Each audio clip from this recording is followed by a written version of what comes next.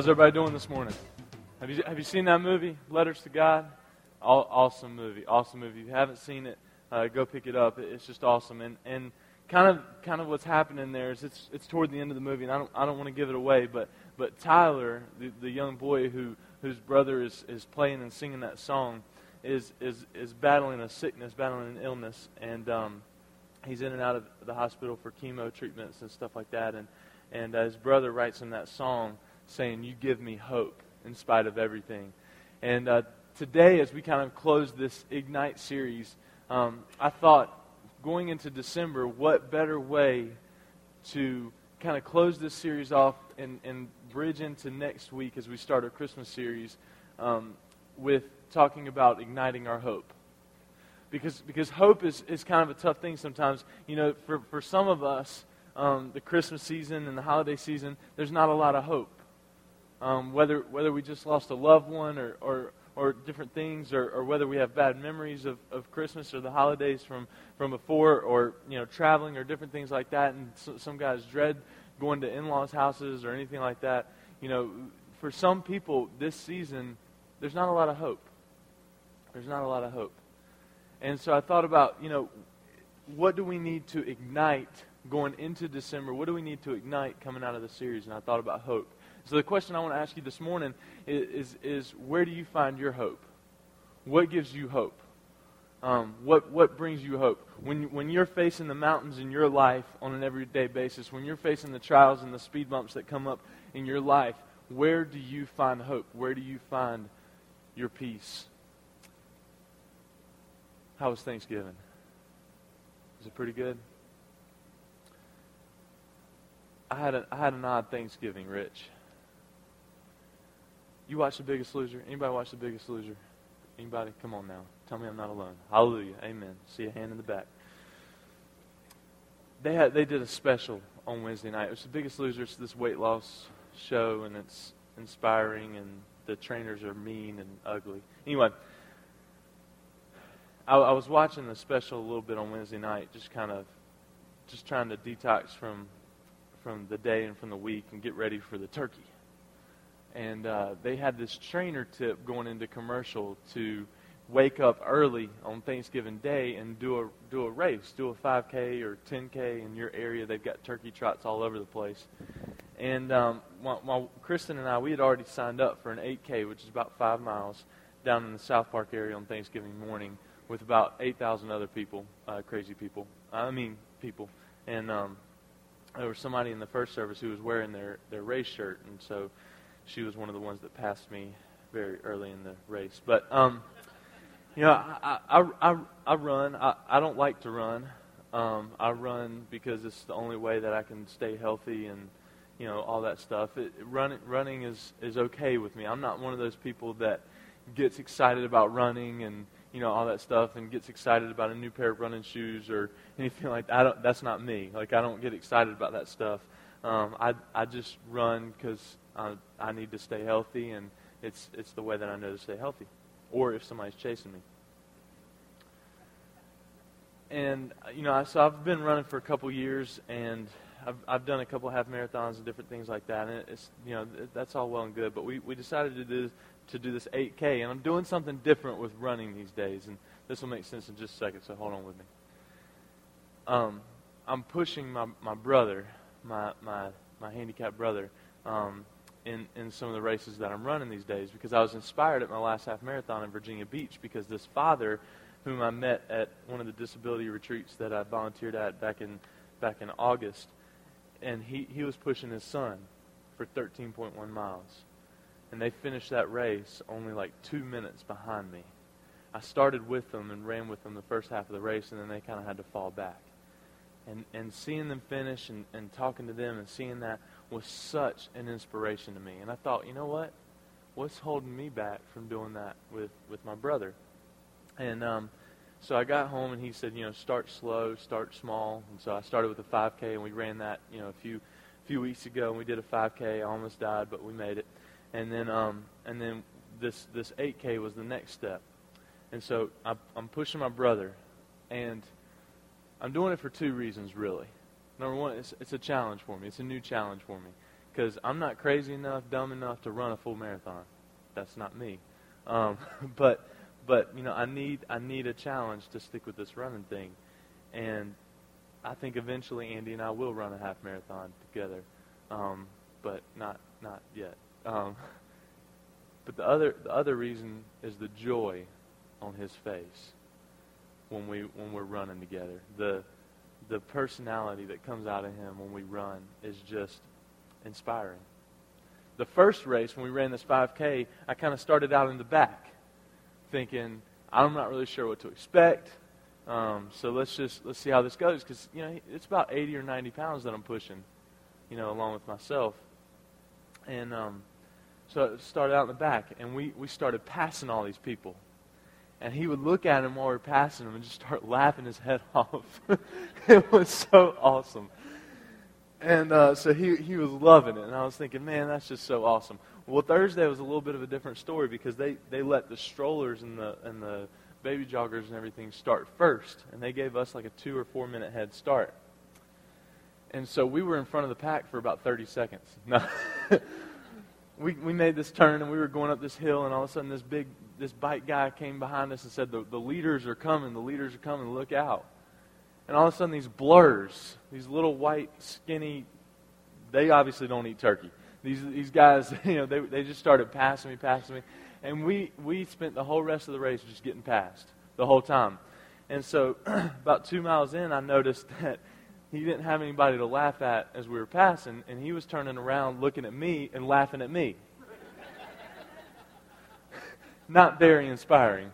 But man, we finished it, and it was awesome. It was awesome. But for 26 years now, I'm 26 years old. For 26 years, I have found hope and inspiration somehow from my brother Andy.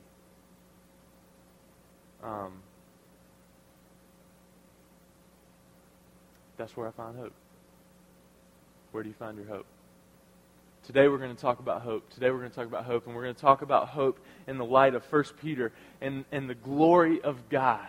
One of my favorite things about God to talk about, the glory of God. The glory of God means the greatness of God. The glory of God is everything that He was, everything that He is, everything that He's going to be. Every part about God describes the glory, the greatness of who He is. And today we're going to talk about, we're going to look at 1 Peter, and we're going to look at 4 discoveries about hope that 1 Peter found. And 1 Peter, Peter didn't find these 4 discoveries by different things. He found them from one thing and one thing only: the glory of God. The glory of God. Peter found his hope from the greatness of God. And so we're going to talk about 4 things about the greatness of God. And out of those 4 things, my challenge to you is that you would find hope this year from the greatness of God. So let me pray, and we'll dig into 1 Peter chapter 1. God, today I just thank you so much for the opportunity to be here with your church. And I just pray that you would speak through myself. And God, teach us about your greatness. In Jesus' name, amen. 1 Peter chapter 1, starting in verse 1, it says, Peter, an apostle of Jesus Christ, to those who reside as aliens scattered throughout Pontus, Galatia, Cappadocia, Asia, and Bithynia, who are chosen according to the foreknowledge of God the Father by the sanctifying work of the Spirit to obey Jesus Christ and be sprinkled with His blood. May grace and peace be yours in the fullest measure. Verse 3, Blessed be the God and Father of our Lord Jesus Christ, who according to His great mercy has called us to be born again to a living hope through the resurrection of Jesus Christ from the dead. All right, hang on one second. That's Peter's introduction. That's Peter's introduction. And he's writing to a group of believers who are scattered throughout. You saw there Asia, Cappadocia, Bithynia, Galatia, Pontus. So he's writing to the church in Galatia. He's writing to all these different churches, the believers scattered throughout. And he's writing this letter as an encouragement to those believers. And the first thing that he wants these believers to get, the first thing that he talks about in the greatness, the glory of God, in order to give these believers hope, is one thing. And he talks about that Christians are born for glory. If you've got message notes, that's blank number 1. But he talks about how Christians are born for glory. Look at verse 2 again. It says, according to the foreknowledge of God the Father by the sanctifying work of the Spirit, to obey Jesus Christ. To obey Jesus Christ. Born for glory. And then verse 3, skipping down, it says, blessed be God the Father of Lord Jesus Christ, who according to His great mercy has caused us to be born again to a living hope through the resurrection of Jesus Christ from the dead, to obtain an inheritance which is imperishable and undefiled and will not fade away, reserved in heaven for you. And so we have to realize today something big. That we're born for greatness. We're born for glory. We're born for something so much greater than what we're experiencing here. We're born with a purpose. Jeremiah 29:11, for I know the plans I have for you, plans to prosper you, not to harm you, plans for a future. We are born for a greater purpose than what's in front of us. We have a greater purpose. We're born for greatness. And what I tell the teenagers all the time is that you have a calling. You have a purpose. You're born for a greater purpose. You're born for greatness. So don't settle for mediocre. Don't settle for anything less than greatness in your life, because Garrett, you're born for it. Peter's trying to tell the believers scattered across the land that, hey, quit meddling around in the day-to-day things. You're born for something greater. You're born for glory. You're born for greatness. And at the point of salvation, we saw 15, 16 people last Sunday get baptized and follow Jesus in baptism in their faith. And when that happens, and when we give our lives to Christ, and we are reborn with Him, there's a sanctifying salvation, which is kind of the same word, but there's a sanctification that takes place. There's salvation that takes place there, and we're reborn for glory. What a great promise. What an incredible promise. And so today, if we're not living for greatness, if we're just living to get through, if we're just living to get by, then we're not living in the greatness that God ordained for our lives as believers.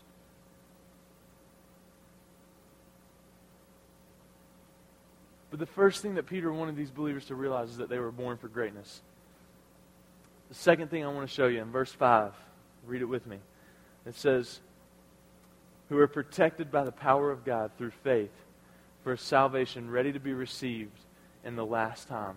The second thing I want you to see is, and that Peter wanted these believers to see, is that Christians are kept for glory.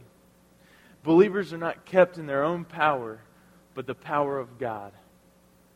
Believers aren't kept in their own power, but they're kept in the power of God. We went out to the Carolina Christmas show at the Speedway on Thursday night. And it's a lot of fun. If you haven't been out there, I encourage you to go. I had worked it on Wednesday night, and I wanted to take Bria and Mike out there so they could see everything, and I wanted to ride through and get the full experience. And part of the experience, I'm just going to tell you, I'm now a NASCAR fan. Because part of the experience is getting in your own car, man, and taking those turns in your own car on the Speedway, on pit road. It's not road. They'll get you for that out there. It's not road. It's pit road, right? Amen. All right, good. And so we were out there. We were hanging out, and it's Thursday night, and so one of the biggest, most exciting holidays is coming the day after Thanksgiving. That's Black Friday. And Kristen and I had this whole plan to go Black Friday shopping together, and she's just asking me as we're pulling away from the Carolina Christmas thing, she said, now do you really want to go Black Friday shopping? Baby, I'll do whatever you want me to do. All you guys are looking at her like, is this a true story? It's true. And we just kind of talked about it, and we mutually decided, fellas, that it would be best for everyone involved, the whole family involved, that if I stayed home and kept the kids in bed, and it would make for a better Friday afternoon for us because we had plans Friday afternoon and night and all that stuff. And so we decided it would be best.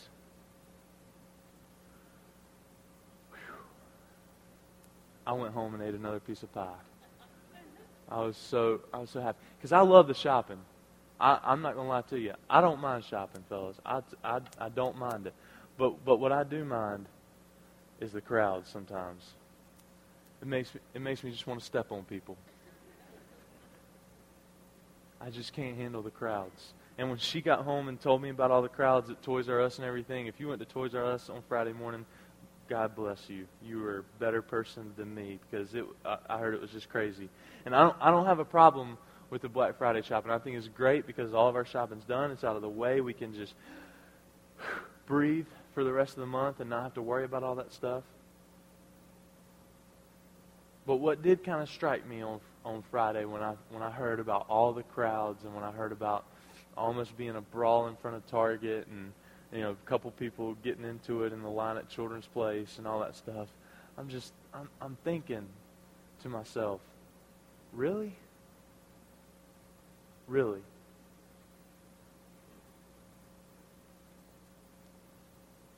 Because again, the shopping doesn't bother me, but what gets me is that we are so wrapped up in finding hope and peace in things that don't even matter. We've trained ourselves and we've trained people to, on Thanksgiving, take time out of giving thanks to look at flyers. We've trained people to make this one of the biggest shopping days of the year. We've kind of got it in us that this is a part of culture, that this is an actual holiday. And again, the deals are awesome and it's great. But thousands of people in a line in front of Toys R Us that has to go all the way around Olive Garden and Red Lobster, and they're only letting 20 people in at a time and 10 people out, which made a lot of sense to them, but no sense to anybody else. The glory that I want to live for, the God that I serve, the greatness of God that I'm talking about this morning ought to drive us to want to see that same kind of line right there, out these doors, to hear a living hope, a hope that you can't buy for 30% off, a hope that you can't get in a one-day only sale, a living hope that isn't fleeting, because here's the point. Okay, follow me here. Transition from shopping. Here's the point. God is guarding. He's guarding our glory. He's guarding our faith. John 14, I believe it is, where he talks about, "Behold, I've gone to prepare a place for you." I've gone to prepare a place for you. And one day, I'm going to come back and get you. And I'm going to take you with me to glory. And we're going to celebrate together. If this were not so, I wouldn't have told you so. And so God has promised, He has promised an end. He's promised an end, but really a beginning. He has promised a glory. He's promised an eternal life for those who believe, for those who love Him. And that's what I want to live for. That's the hope that I want to bask in. That's the glory. That's the greatness of God that I want to focus on, that I want to talk about. Does that make sense? You following me here? God has guarded your hope. He's guarded your salvation, your sanctification for glory that Peter says at the end of verse 5 there, that will be revealed in the last time.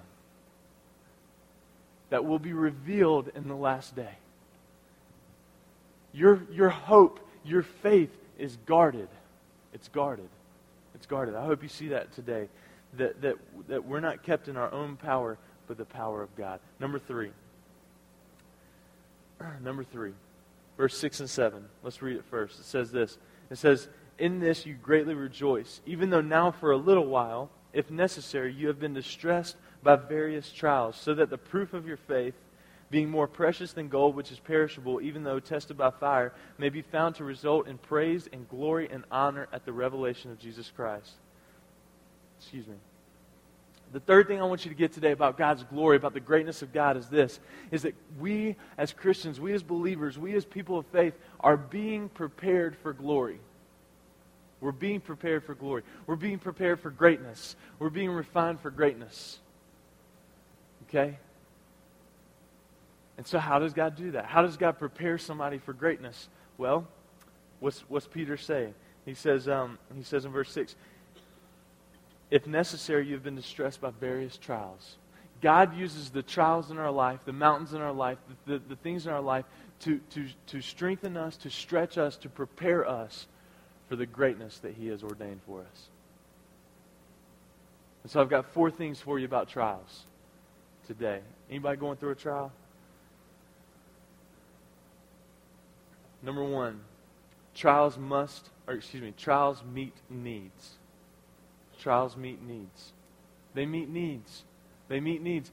If you need patience this morning, and if you ask God for patience, guess what God's going to do?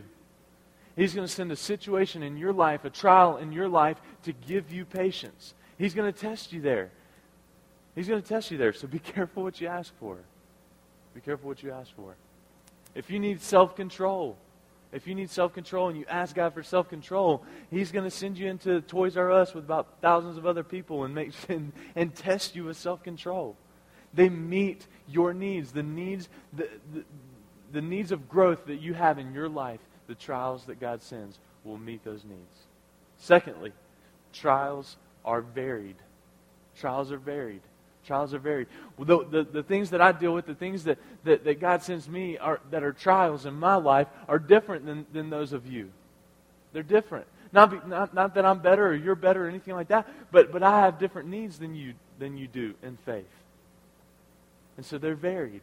They're varied. The third thing, trials are not easy. Don't let anybody lie to you. Don't let anybody lie to you. Scripture doesn't lie to you. Trials were never meant to be easy. Never meant to be easy. Hear me this morning. Never meant to be easy. That's why James chapter 1, James the half-brother of Jesus, one of my favorite books is James chapter 1, when he talks about blessed are those who persevere through various trials, for the testing of their faith will produce endurance. Getting through trials takes perseverance. It takes perseverance. It takes sticking your head down and finishing the race, even when you don't want to. Trials are not easy. And the last thing I want to tell you about trials is that trials are controlled by God. God uses the trials in our life as the textbooks, as the map for greatness in our life. And so they're controlled by God. They're controlled by God. Read verse 8 with me, 8 through 12. It says this, and though you have not seen Him, you love Him. And though you do not see Him now, but believe in Him, you greatly rejoice with joy inexpressible and full of glory, obtaining as the outcome of your faith the salvation of your souls. Verse 10, as to this salvation, the prophets who prophesied of the grace that would come to you made careful searches and inquiries. Verse 11, seeking to know what person or time the Spirit of Christ within them was indicating as He predicted the sufferings of Christ and the glories to follow. Verse 12, it was revealed to them that they were not serving themselves but you in these things which now have been announced to you through those who preach the gospel to you by the Holy Spirit sent from heaven, things into which angels long to look. The last thing I want to tell you this morning, and kind of the thing that brings it all together, to be honest with you. And number 4, Christians, believers, people of faith, we can enjoy the glory now. We can enjoy the glory now. We can enjoy the glory now.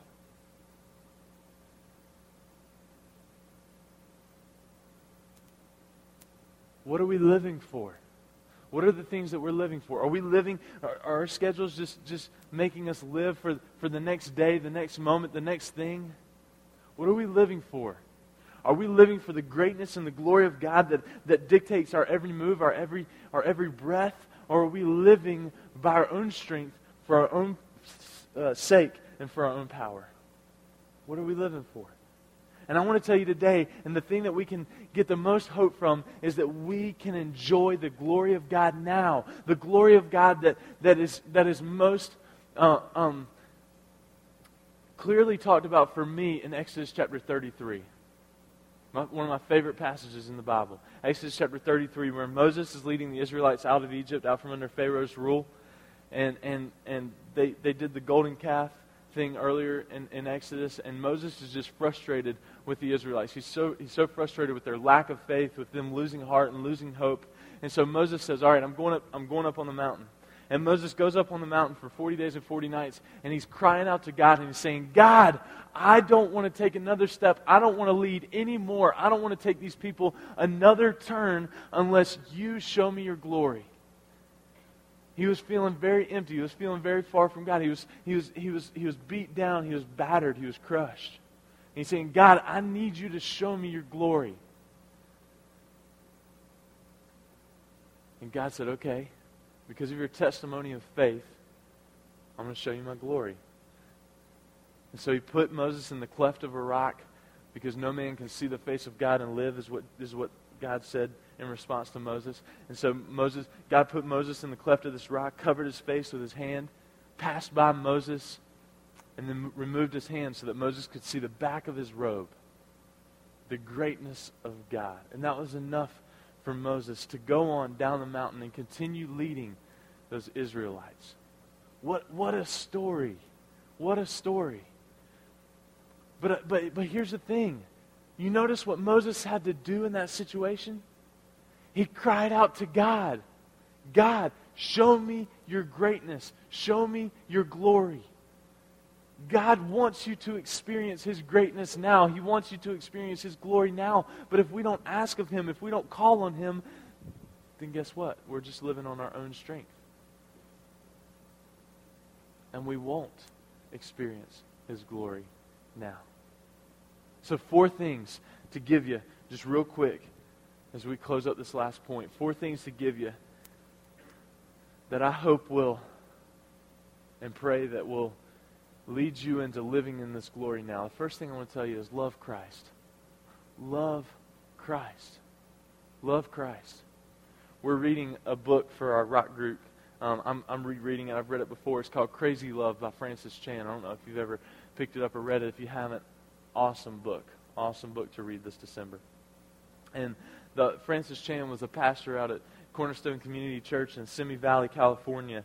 And he talks about in the introduction of this book how he had been a pastor for years. He'd been this large speaker for years, and you know, really big deal. You know, really big deal. He's an awesome speaker. And he talked about how he had gotten so wrapped up in just the mundane things of the church. Like, he had his Thanksgiving sermon, he had his Christmas sermon, he had his Easter sermon, and it just all felt, in his words, boring to him as a pastor.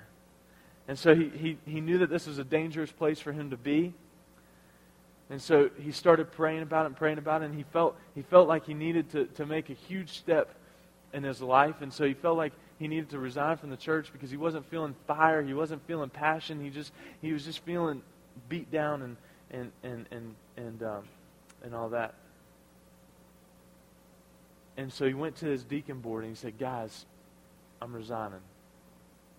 I just need to leave. He said, it'll be better for you, it'll be better for me. Something's happening. I'm just not feeling the fire anymore. And they talked him out of it. They said, just take 3 months. Take a 3-month sabbatical. You've been going at this for years. Just take a 3-month sabbatical. And so he did. He agreed to that. He said, all right, I'll take a 3-month sabbatical. We'll see what happens. And he made the decision at the start of that sabbatical to read the Bible from Genesis to Revelation like he'd never read it before. What a great commitment in 3 months. But that's what he gave himself to. He was going to read the Bible from Genesis to Revelation like he'd never read it before. He said he got through the Old Testament, and he said it was incredible. But when he got to the New Testament, he read the Gospels, Matthew, Mark, Luke, and John. He talks about in this book how he fell in love with Jesus. How he fell in love with God all over again. He read things in ways that he had never read them before. He saw things in ways that he had never seen before. Scriptures that he had preached on over and over and over. He read them in a new light. And he saw things differently. And he said it changed him. It gave him a new passion, a new fire for the things of God, for the things of Christ. Not only for his ministry, which he went on to continue to be the pastor and everything, but not only for his ministry, but for his personal life, for his family, for everything that he was involved in. It gave him a freshness to go forward. How do you love Christ? How do you love Christ? What are the tangible ways that you love on Christ? Do you spend time with Him? Do you fulfill the calling on your life? What are the ways that you love Christ? What are the ways that you fall in love with Christ? He said the way that he read the story of how Jesus was born and then lived a life for one purpose and one purpose only, for me, so that he could die on the cross for my sins and carry everything and give me a hope and give me eternal life. To be raised, to go and to prepare a place for me. He said when he read that, his whole thinking was transformed. And you think about that. We're about to go into a season where we hear about the birth of Jesus almost all month long. If you listen to some radio stations, you've been hearing Christmas music since, before Thanksgiving. And we're about to go into this. Is it going to be just another year where we hear about it and we're like, oh yeah, and we just go through the routine of December? Or are we going to fall in love with the hope that is in Christ again? Let that be your challenge. The second thing I want to encourage you to do is trust Christ. Trust Him. Trust Him. Do you trust Him with your life, with your family, with your job? Do you trust Him? Trust Christ. The third thing, rejoice in Christ. The end of verse 8 says there, it says, rejoice with joy inexpressible and full of glory. Rejoice with joy inexpressible and full of glory. Find ways this season to find your hope by rejoicing in Christ, singing in Christ. Wasn't that awesome this morning? We got the next Chris Tomlin up on stage. Wasn't that awesome? That was just incredible. Rejoice. Rejoice when you have the opportunity to rejoice in Christ and all that He's done, has done, and will do for you and your family. And the last thing today, receive from Christ. Receive from Christ. Receive from Christ. We talk so much, and it's good. It's good. We talk so much about giving. When we talk about Christmas and we talk about the Salvation Army and the Christmas boxes and everything that we've done over the last couple weeks, there's so much giving involved in Christmas. And that's great, and that's awesome, and we're going to do more of that. We've got the Salvation Angels. We're going to have the angel tree in the next couple of weeks where we've got something like 80 angels that we're going to try to sponsor for this Christmas, which is just awesome, and we're going to do some more of that. But I want you to concentrate on one thing, receiving from Christ this Christmas. And you can't receive from Christ unless you stop. Unless you learn to say no to some things. Unless you take some nights on the calendar and say, hey, these are reserved. We're just going to spend some time at home. And me as dad, I'm going to read the Christmas story out of Luke. We're going to pray together. We're going to sing some Christmas carols if you do that. We're just going to say no tonight. And we're going to receive from what Christ has to give us. Stop and read, maybe during your lunch break or a break at work, the Christmas story. Receive. We can't receive if we're constantly giving, and eventually we'll give out and we won't have anything to give anymore unless we're continually receiving. So we have to continually receive strength, love, trust, and all of that from Christ so that we can give it back. Let me challenge you with that this Christmas. Let me challenge you with that this season. is to ignite your hope for this year by loving Christ, trusting Christ, rejoicing in Christ, and receiving from Him. That's how we can experience the glory and the greatness of God right now. Right now. Right now. Right now. Get it? Got it? Good. Let's pray together. God, today, what an awesome, awesome story of your glory.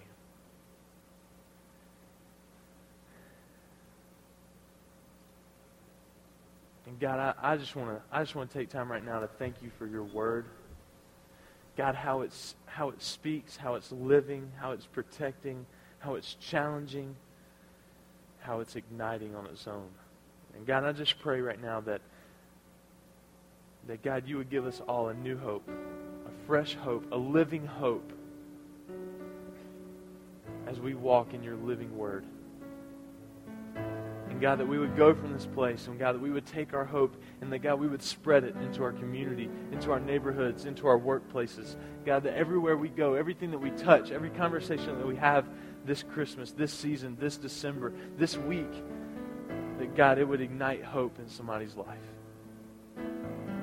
God, that our love for you, our trust for you, our rejoicing for you, our receiving from you, God, that all of that would be so transparent and God, that it would spread in such a way.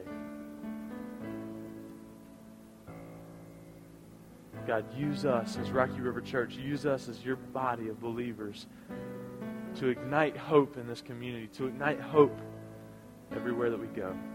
It's in Jesus' name we pray. Amen. Stand with me this morning. I've asked these guys to sing one of my favorite songs, and I want to ask you that it would be your prayer this morning. And I do have one more request from you. Donnie mentioned the Christmas meeting. If you're working Carolina Christmas meeting tonight, you need to see Teresa in the cafeteria. But also, if you could, if there's any fellas or any families that can stick around and help us tear down, that would be just awesome today. We're a little short-handed, and so we would really appreciate that. If you could help us pick up chairs and move sound equipment and take down kids' areas, that would just be awesome. And we can get out here a little bit sooner today. That would just be great. Thank you guys so much for being here. Have a blessed week, and we'll see you next Sunday, all right?